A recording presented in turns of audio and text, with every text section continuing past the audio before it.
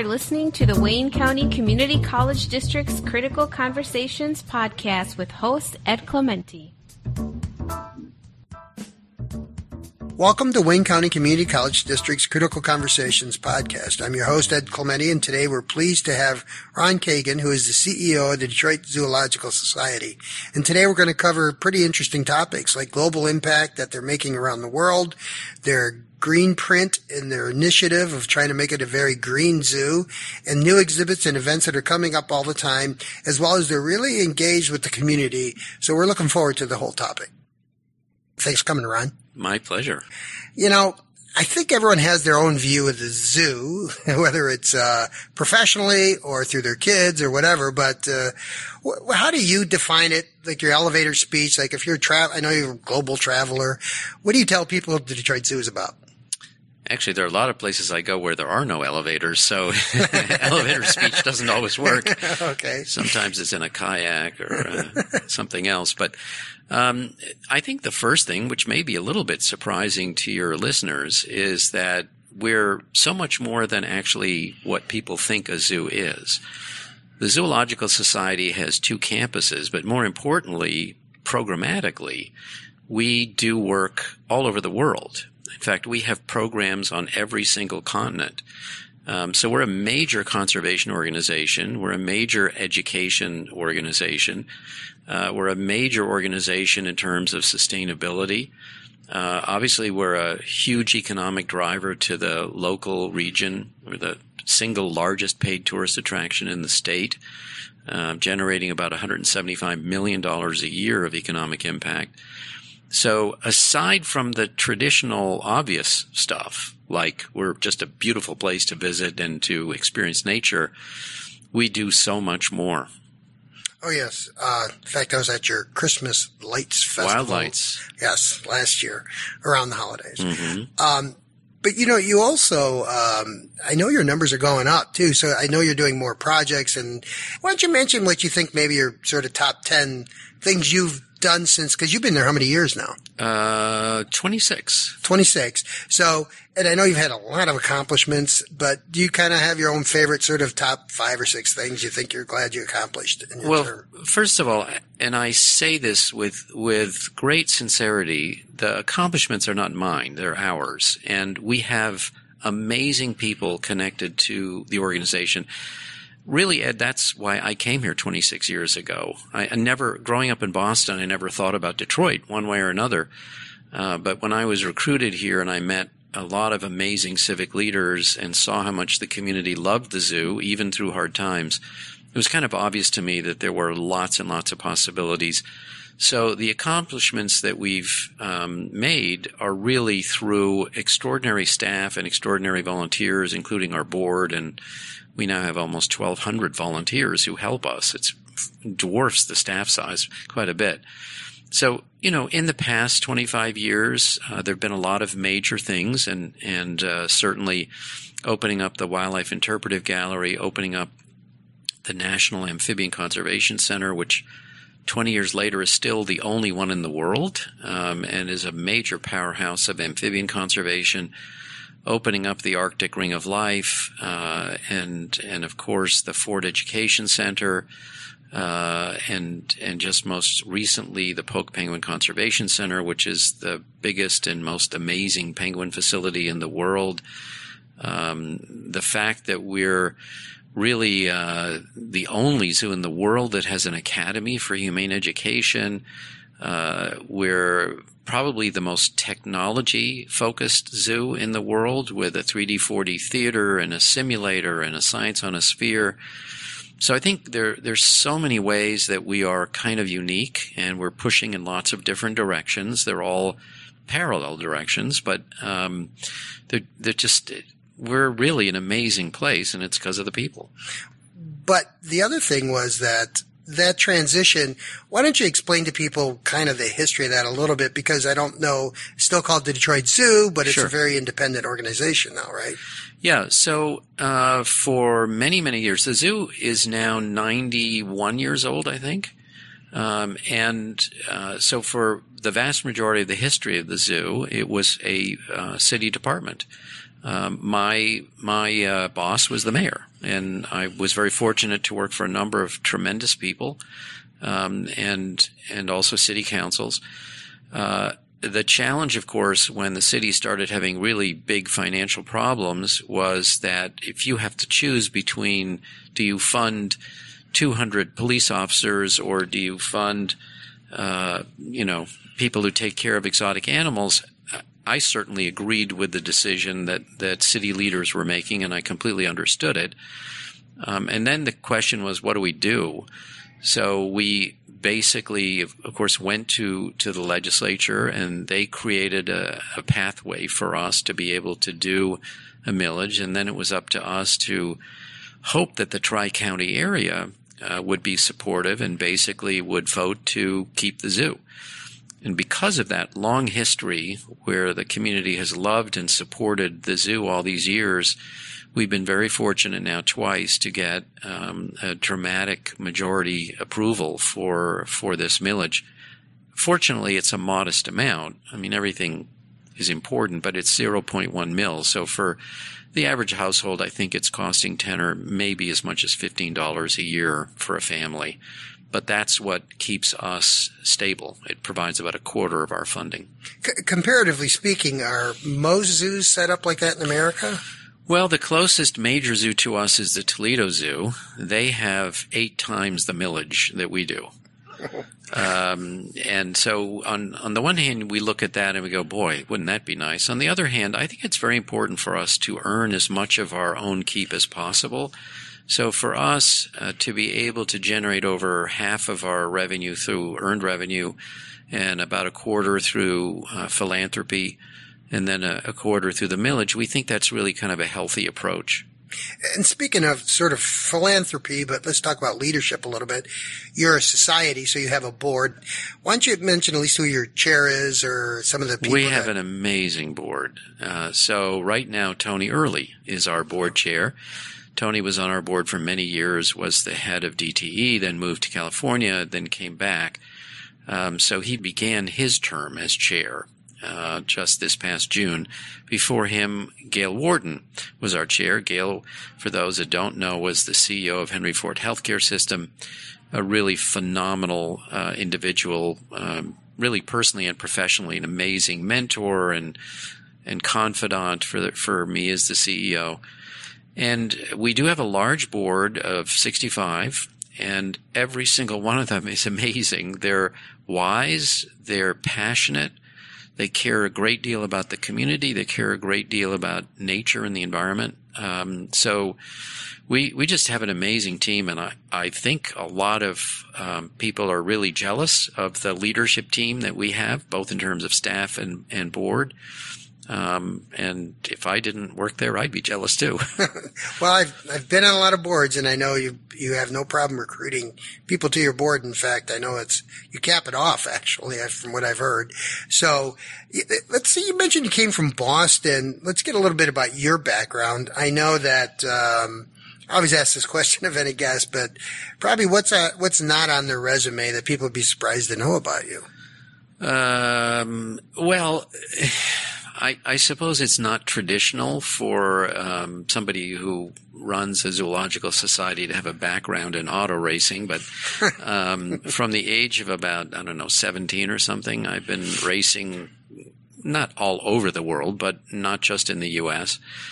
It doesn't totally fit with the environmental piece, although I'm happy to say that I drive a Tesla, and not when I'm racing, but and more actually, there in the racing world there are electric racing vehicles that are now becoming more and more predominant. So I think that's probably something that would surprise a lot of people. I also know from our leadership time that you also lived in Israel for a while too. I did. I did my graduate studies there in desert animal physiology. Doesn't totally apply to Michigan's climate, but I lived there for a number of years. You mentioned car racing, but is this the path you would have always chosen, or would you was your degree originally in zoology? Yeah. So my degrees are in zoology, but it is. I mean, it's a fair question because there was this point in my life when I was young, a long time ago, when I really wasn't sure which direction I was going to go. I had aspirations to be a Formula One driver. And at the same time, I always had a passion for animals. I define myself as a bunny hugger. So while I'm a scientist and have a background in academia, I absolutely am very passionate about animals and nature. So I think the only other career I might have pursued, because I did get into veterinary school but decided not to do that, I might have gone into architecture because I love the creative elements of what we do. And I think architecture in some cases allows you to be extremely creative. Well, you got two examples. You're probably doing architecture, at least indirectly, through at least the Polar exhibit and the Penguinarium, right? Absolutely. So you've got that opportunity to do it surrogately. Yes, we work a lot with amazing architectural folks. For instance, the Arctic Ring of Life we designed with the people that designed Disney's Animal Kingdom. Before they did Disney's Animal Kingdom, they worked with me in Dallas when we did a gorilla conservation research center. So, it's a lot of fun to do that design work. Yeah, that's a good thing about when you get to be a few years in the business, that you can actually do some of the things that indirectly that you wanted to always do anyway, too. It's been a pleasure for me, too, at times. Mm-hmm. And this one ties a little bit into, even though you mentioned some of your board members, but have you ever really found someone inspirational for you? I know everyone says their mom or dad and things like that, but like, who's helped you think, or mentor, maybe not even directly mentor you, but someone you found aspirational for yourself? So many. You only get to pick one. I feel you can mention a few. Good. Because I really feel, at times, like, how could this happen? I love telling the story of when Jane Goodall, who's a friend, she was being honored in Windsor. And I had been honored for the same award the year before, so they asked me to introduce her. And then at the last moment, they said, actually, it's going to be on TV, so a journalist is going to introduce her, but we want you to give afterthoughts. And I thought, I'm going to follow Jane Goodall? Are you crazy? But the whole thing was a very fun experience ultimately. Jane has been very important to me since I was young. Reading the books, Born Free, Living Free and Forever Free by Joy Adamson when I was a kid. Reading the story about Ernest Shackleton and being one of the first polar explorers to the South Pole. I'm going to see in about 10 days Cynthia Moss in Africa, who's been an inspiration to me. She's, I think, the world's authority on African elephants, has been doing incredible work there. There are so many people that have had a huge impact on my life. Some I know now as friends, and some I never knew, but their words really inspired me. Well, I know Jane Goodall actually, she's still active, correct? Oh, very active. Yes. And so do you do some of your missions to Africa? And we can talk about that a little bit now. Mm-hmm. To visit her where she is, or how do you do that? So actually, she and I were corresponding last week. Jane won't be in Tanzania when I'm there. She travels about 300 days a year, which is pretty amazing for somebody who's 85. But I will see Cynthia, which is great. We do go all over the world. So first of all, we have conservation projects on every single continent. Actually, our biggest project right now is in the Falkland Islands, which is where there are hundreds of thousands of penguins. We're penguin experts. The Falkland Islands is very difficult to do work. So we use drones and we're doing health assessments. We're doing work that no one else can do or no one else does.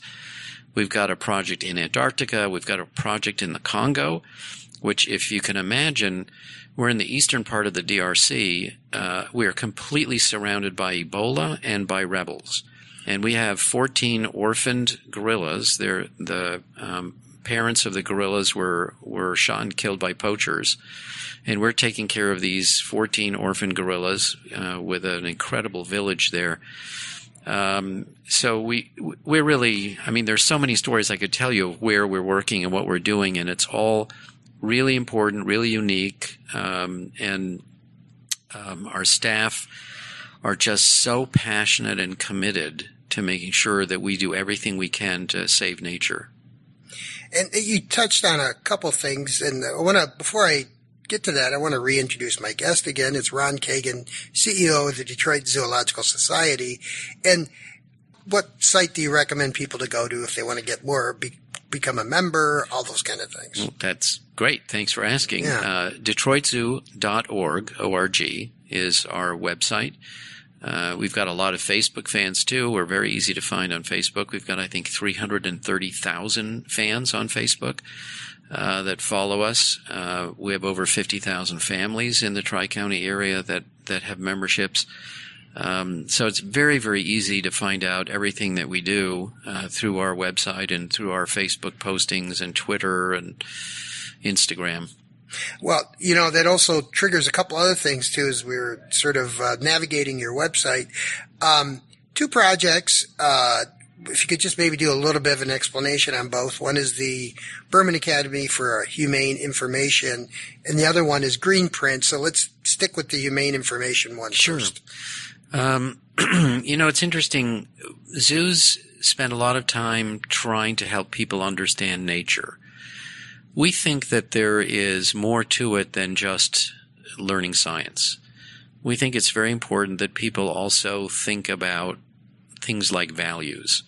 And so, for instance, our mission is celebrating and saving wildlife. And we think that part of that is having a commitment to having a healthy relationship with nature and with animals, making sure that basically we tread more softly than we tend to do in daily lives. We don't realize the impact of what we do. Now, some of this turns into very big issues like climate change, where people just don't realize what the real impact is of things that we do. Nobody intentionally harms the environment or harms animals. So our focus with the Academy for Humane Education is very much to try to get people to be more mindful about our impact on other animals and to make sure that we're helping, not hurting animals. And among the things that we do, we have a special lab where we teach science, we teach biology, and instead of the way you and I did it when we were kids, when you'd actually dissect an animal that was once alive, we do this through models and through computer simulations so that no animals are harmed in the process of educating.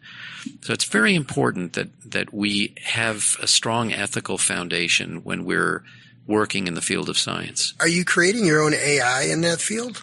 Like, are you documenting? And I don't think we're creating our own AI. I think what we're doing is we're using models that have been used in other places, like for medical education, to try to find ways so that you can accomplish important things without harming.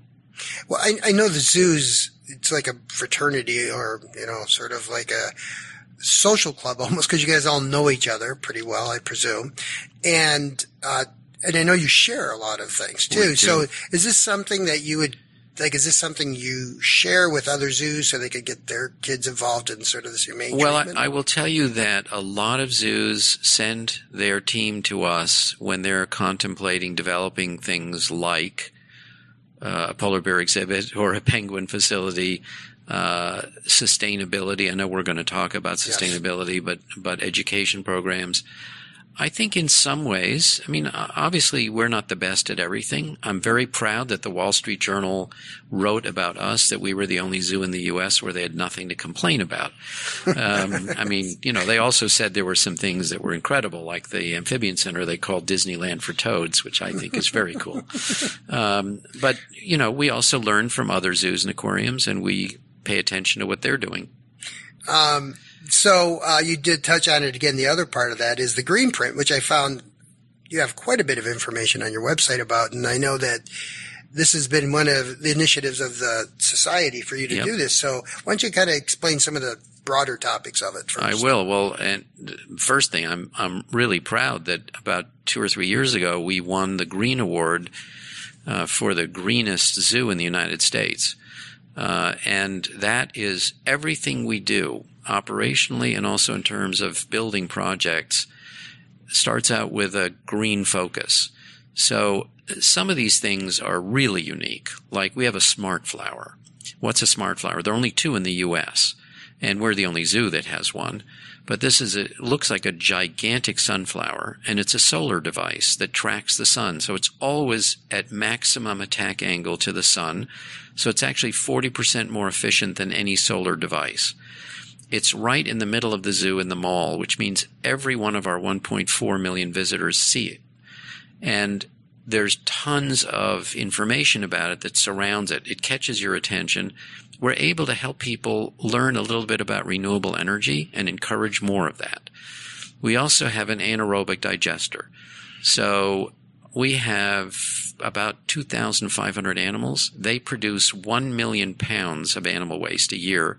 That gets turned into methane, which powers a generator, which powers our animal hospital. So there are just so many different things like this that are all pushing for us to be carbon neutral and to only use renewable energy, which we actually are one of only, I think, 2 zoos right now that exclusively uses renewable electricity. The other thing, too, is, and as you've mentioned that, I assume a lot of that, both those projects involve younger children, right? And you've been there 26 years. I would imagine kids, because of the internet, have changed tremendously since you started. And I would imagine they probably give you ideas now that you never thought about before. Well, they do, and they also give us hope. When I talk about climate change, and it still astonishes me that there is confusion about climate change, because there certainly isn't in the scientific community, notwithstanding the 1% of scientists who disagree with the other 99%. There's no confusion about it. But the way this is going to get solved is through the kids of today, because clearly we haven't, as adults, shown enough understanding or conviction about what this really means for the future. And part of this is that we're not thinking far enough ahead, and by the time we figure it out, it'll be too late. So we are really, truly facing a mass extinction event. We could lose 1 million species by the end of this century. When you have a mass extinction event, if you look back in history, it normally takes 10 to 30 million years for biodiversity to recover. So we don't have time. We have to radically change so much of what we do. And I know I should know the word, but what is the era we're in, like the Anthropocene. Anthropocene, yeah, and that's about the humans now.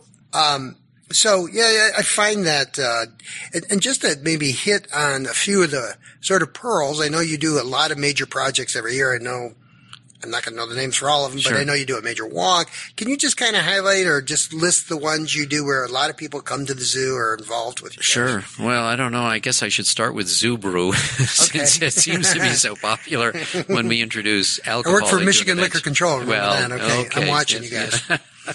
Okay. So we have several events a year called Zoo Brew, and we also have events called Wild Beasts, Wild Wine. We do Sunset at the Zoo, which is an unbelievable event and the major fundraiser for the zoo every year. Of course, Zoo Boo, which is all about Halloween. And then we do Wild Lights, which is spectacular, over 5 million lights. Animal sculptures. It's really just a winter wonderland and nature themed. And of course, lots of new exhibits. We just opened the Devereaux Tiger Forest, which is spectacular. One of the coolest things is that you can see the tigers. We've got a Land Rover. The front half of it is in the tiger habitat. The back half is in the public area. So you sit behind the steering wheel, and the windshield is essentially the glass divider between you and the tigers. And a tiger can be lying down on the hood of the Land Rover 6 inches away from your face. It's a pretty amazing experience. Probably for selfies. I'm sure Definitely, yeah. And we opened up the Holtzman Wildlife Foundation Red Panda Forest, and you're up in a rope bridge. Because that's cool. Red pandas generally are in the trees, and so you're in the trees with the red pandas. We ask you not to take them home, but that's a neat experience. And we've got a lot of new things planned. We're always doing something. A couple other things too I wanted to touch on is that is most of your promotion coming from K through 12 schools, or does it come through the social events you put on? Or? Well, fortunately, it's really everybody. I mean, we do see that it's important for us to serve the entire community. We work with a lot of other nonprofit agencies to try to provide access to the zoo for those that may not be able to afford it. So, aside from the predominant tourism aspect and educational aspect, we're as focused at serving the community as we are at serving the community of nature. So we're in the last few minutes of the program here, but is there anything else? And once again, I'm going to mention again, it's Ron Kagan, who's the CEO of the Detroit Zoological Society. And why don't you give us a plug again? What's the best way to reach you guys again, just in case? So the easiest thing to do is to go to DetroitZoo.org. And you'll see basically everything about us. And it's so many different layers there. So if people want to see some of the films that we've produced, or if people want to learn about events, all of that information is there. Our operating hours, our costs, everything that people want to know is there. And then for really timely information, if you become a subscriber to our Facebook page, along with the other 330,000 people, then you'll get up to the moment information that's coming out. So those are really the easiest ways. And because you run on such a small fraction, I think the millage rate, I presume your website also provides a spot for donations, and I assume there's something there for that, but I don't want to play too hard into giving you a lead. But I love that. Yes. That's wonderfully helpful. So, right now about a quarter of our budget comes from donations from individuals, from foundations, from corporations. It basically is what funds new development. The earned revenue and the millage take care of basic operations, but they don't take care of the new developments.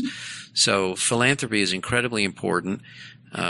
I contribute to dozens of organizations every year, and sometimes they're small donations, sometimes they're big. And so hopefully if people do care about the work that we do, both on behalf of nature and on behalf of people in our community, it would be wonderful if they would sign up as members and if they would be able to donate for various initiatives. Especially the Berman Academy for Humane Information. I think that's such a global or pandemic issue that people need to. It's a great way to do where you're putting your cash locally, but it's going globally. Yeah. Yeah. Well, the nice thing is there's a menu of a lot of different things that we do. And if you are passionate about education, there are plenty of ways to help us. You can even come with us. We have a trip every year to the Amazon where people pay to come. They're volunteers, and they pay to help us, and we deliver school supplies to over 100 villages in areas that are extremely remote in Peru. These kids don't have running water. They don't have electricity. They're fighting off, all of the scary things that live in the jungle. But they're the ones that stop deforestation. So for us, we're investing in their kids, and what they're doing for all of us is saving the rainforest. Well, I know it's not just you, Ron Kagan, but your team and your board and all the volunteers, the docents, everyone that works for you guys. You do a great job, and you're good credit for the city of Detroit, and you've put us globally on the map, and we really appreciate that as a region. Thank you. With that, I want to thank again Ron Kagan as the CEO of Detroit Zoological Society. Thanks again for coming on, Ron. And thank you for your service, Ed.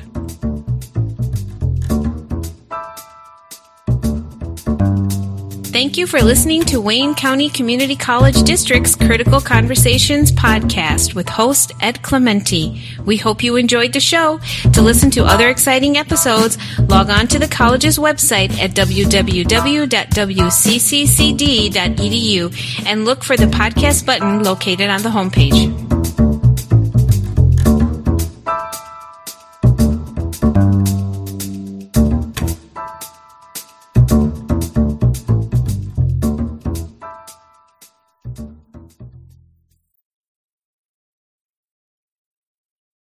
The views, information, or opinions expressed during the Wayne County Community College District's Critical Conversations podcast series are solely those of the individuals involved and are not reflective of this institution. The Wayne County Community College District shall not be held responsible for the misuse or reuse of this podcast series and shall not be liable for any damage resulting from the irregularity, inaccuracy, or use of information presented.